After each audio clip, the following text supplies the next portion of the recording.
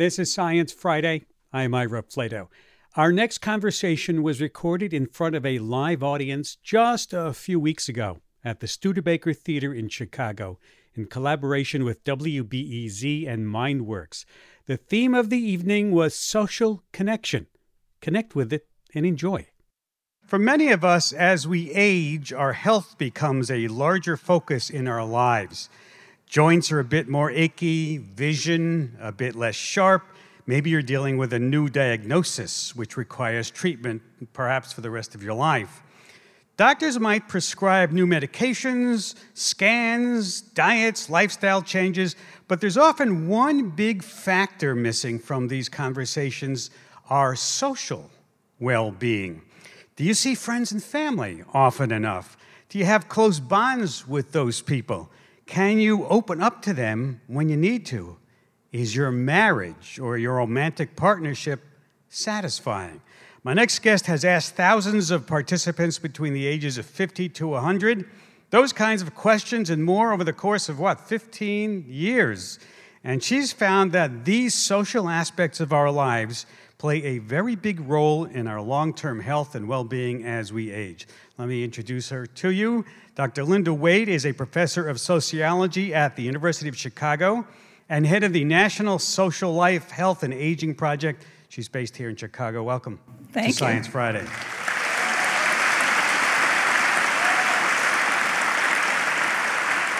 Let me begin by asking you about what you do. Give us a short overview of the National Social Life, Health, and Aging Project. What kinds of topics are you asking folks to participate in this study? Well, as you just said, the social world is really fundamental to our health as humans. We're designed, evolved to be social creatures. So being well embedded in a social world is the best possible environment for us. The National Social Life, Health, and Aging Study, NCHAP as we call it, started about 20 years ago. We were interested in the links between the social world, your intimate partnerships, your social networks, your social participation, and other, what I'm calling other domains of health. And we designed a survey that was based on the World Health Organization definition of health, which is not just the absence of illness or disease, but positives in mental, psychological, physical, social well-being. And we tried to measure all of those in a sample of older adults. It's a nationally representative sample, which means it was selected to include all the kinds of people there are in the United States. When we first spoke to them, they were 57 to 85 years old, and asking them questions about their health, very detailed. Sexuality was a big part of it, remains a big part of it, and how they're doing on all these different dimensions. So you actually go into their homes and you measure what, their blood pressure? Or yes. So we have a 1-hour interview done by a field interview, highly trained professional, nice, usually woman. So it's an enjoyable experience. She asks all these invasive questions. And then we do a mini mental exam. We measure height, weight, and waist circumference, blood pressure, heart rate, vision, taste, touch, and smell. And then we look at the relationships between these. And how important do you find that social bonds are to our health, as well as all these other kinds of things like exercise and stuff like that? How important are those social bonds? Well, you should exercise with a friend. Oh. And then you get them both. So we've known for a while that just as a predictor of mortality, the quality of your social relationships is more important than whether you smoke. Really? Years off your life. How many years? Could you give us an idea? Is it many years? Few years? I'd say 5 to, depending on what you're talking about. If you're talking about an intimate partnership like a marriage or a partnership, it could be definitely 10 years. Wow. Is it because it's stress? I mean, is it related to stress? Well, there's one of the things it's related to. But if you think about what you get from your friends and family, the people you can talk to, say you have a health problem that just came up and you're worried about what you should do, and you have friends, you're a social network you can call and say, what should I do here? Or I feel terrible. Can I come over for a cup of coffee? And that reduces your stress, one. But two, it might actually give you practical information. Oh, I know somebody who had this, and call her and she'll help you. Yeah, because we've heard recently that how important loneliness. Do you study that also? Does that figure into the kind of research that you do? Yep, absolutely.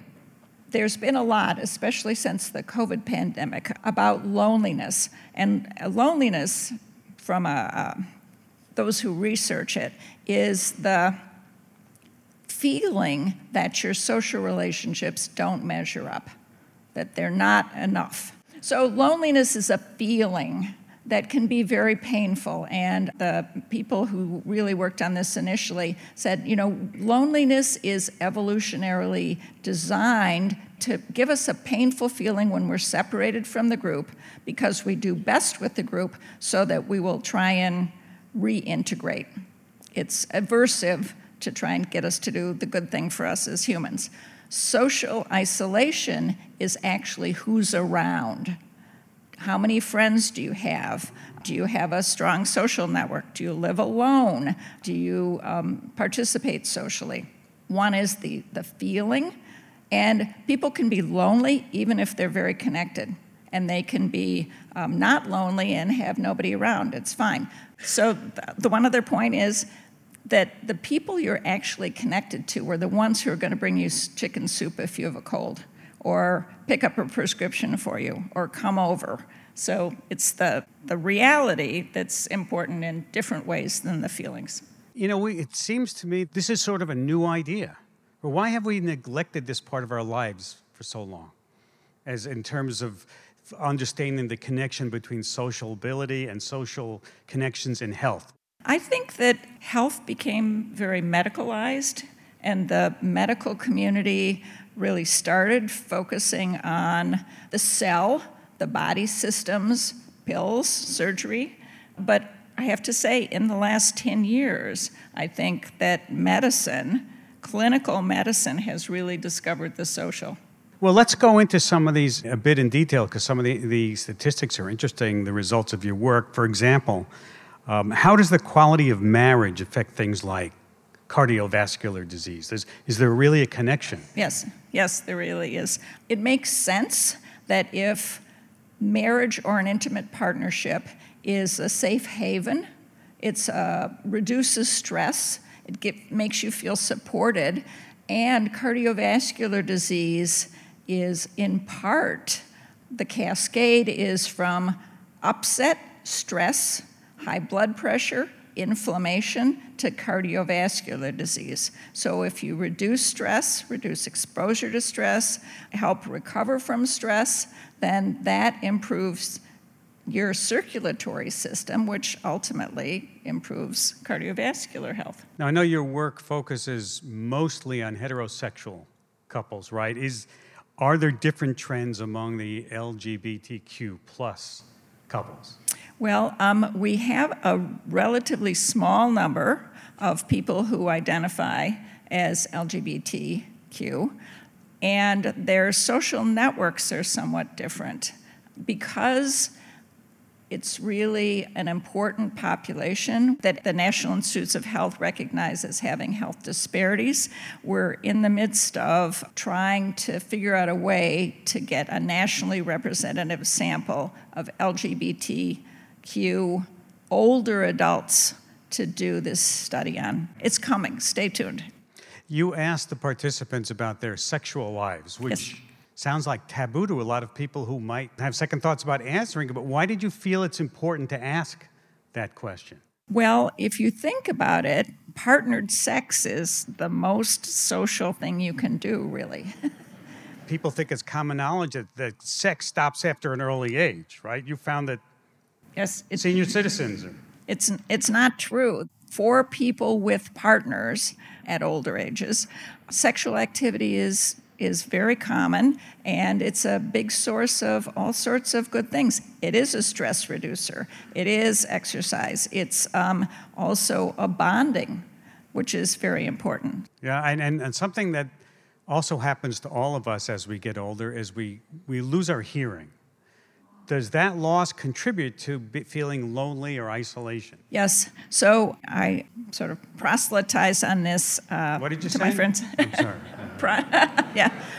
So unremediated poor hearing causes cognitive decline now because your brain is thinking about, was that car or cart? Was that fan or fun? If you're struggling to understand speech. Unremediated poor hearing predicts incident Alzheimer's disease. Unremediated poor hearing increases risk of falls. Unremediated poor hearing increases risk of loneliness. On that one, it's really easy. If it's more costly for you to go out and do something because you can't hear, especially in restaurants or crowded rooms, then you don't do it as much, or you don't get as much out of it because you missed a lot of the conversation. So we see that people with poor hearing, older adults with poor hearing, are more likely to be lonely. So people should get their hearing checked and not be fearful of getting help, like maybe a hearing aid or something like that. Right. I found, interestingly enough, in studying your research, that another sense that was incredibly important that you found was smell. Yes, olfaction. A member of our team is the woman who discovered pheromones and discovered, the social meaning of pheromones, and insisted that in this study that we measure sense of smell, which I thought was probably a waste of time. But so we did measure sense of smell. We measured ability to identify 4 common household odors.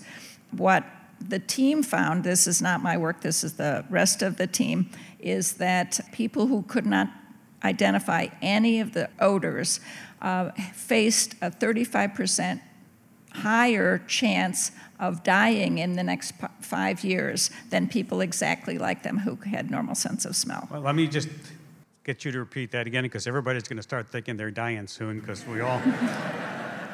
How much loss of smell are you talking about?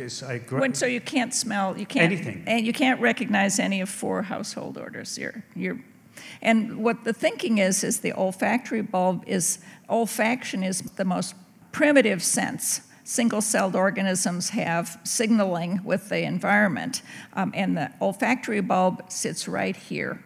It goes, anything that comes into your nose goes right into the brain, including pollution. You ever took a big bite of horseradish and all of a sudden your brain explodes? It really sort of did. So olfaction may be an early signal that other organ systems, including the brain, are having trouble. So that if you have the problem with smell, it could indicate your other senses. But I asked the researcher who does this, who's an otolaryngologist at the University of Chicago, so what do we do? And he said, smell exercises. Wait a minute, there are smell exercises? There are smell exercises. Partly it's mindfulness, but if you grate some nutmeg, just smell it, or the soap in the bath, just consciously smell and register those smells. You're retraining your brain. I knew there was a good use for my old socks, for my dirty socks. I didn't know you could do that. And then there's a real good correlation, is what you're saying, between the sense of smell and how we're aging. And your chances you're going to die soon. Well, when you put it that way.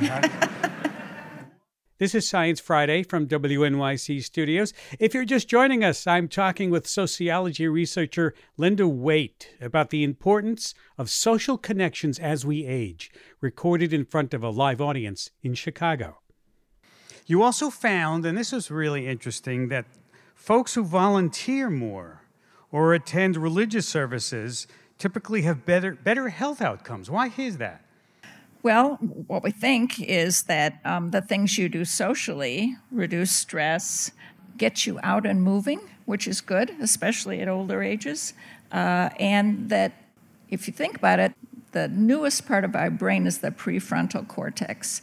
And that was evolved to, we think, map social relations in the groups of about 120 people that we lived in for years. So it's mapping social relationships. When you go out and do things, social things, then you're exercising that part of your brain. So it makes sense that if physical exercise is good for you, that social exercise is also good for you. And there's even a little hint in the literature that it doesn't always have to be fun. Sometimes it can be challenging, and it could still be good exercise. You know, that difficult relative who always makes you miserable at Thanksgiving. Do you think that the age we are now, with people sitting in front of their laptops or their phones, is that more isolation? Does that lead to a little bit more of isolation and worried about that? So here's the evidence for that.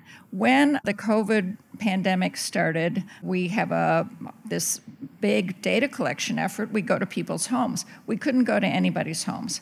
But our funders, the National Institutes of Health, offered everybody who ran a big study the opportunity to apply for COVID funds. So we did. And we asked people about, because of the stay-at-home orders, how often they saw other people in person, which we had never done before. All of this other is just how do you get together with family and friends. What we found was that there was a really big difference between in-person social contact and depressive symptoms, loneliness, happiness, that a video call didn't do it, FaceTime didn't do it, the Zooms certainly don't do it, but in-person contact with people you don't live with improved mental health for our respondents. That was terrific. Thank you. Thank you for taking time to be with us today, because I certainly learned a lot. Hope you all learned a lot, and we'll take Professor Waite's advice. Dr. Linda Waite, Professor of Sociology at the University of Chicago, head of the National Social Life, Health, and Aging Project,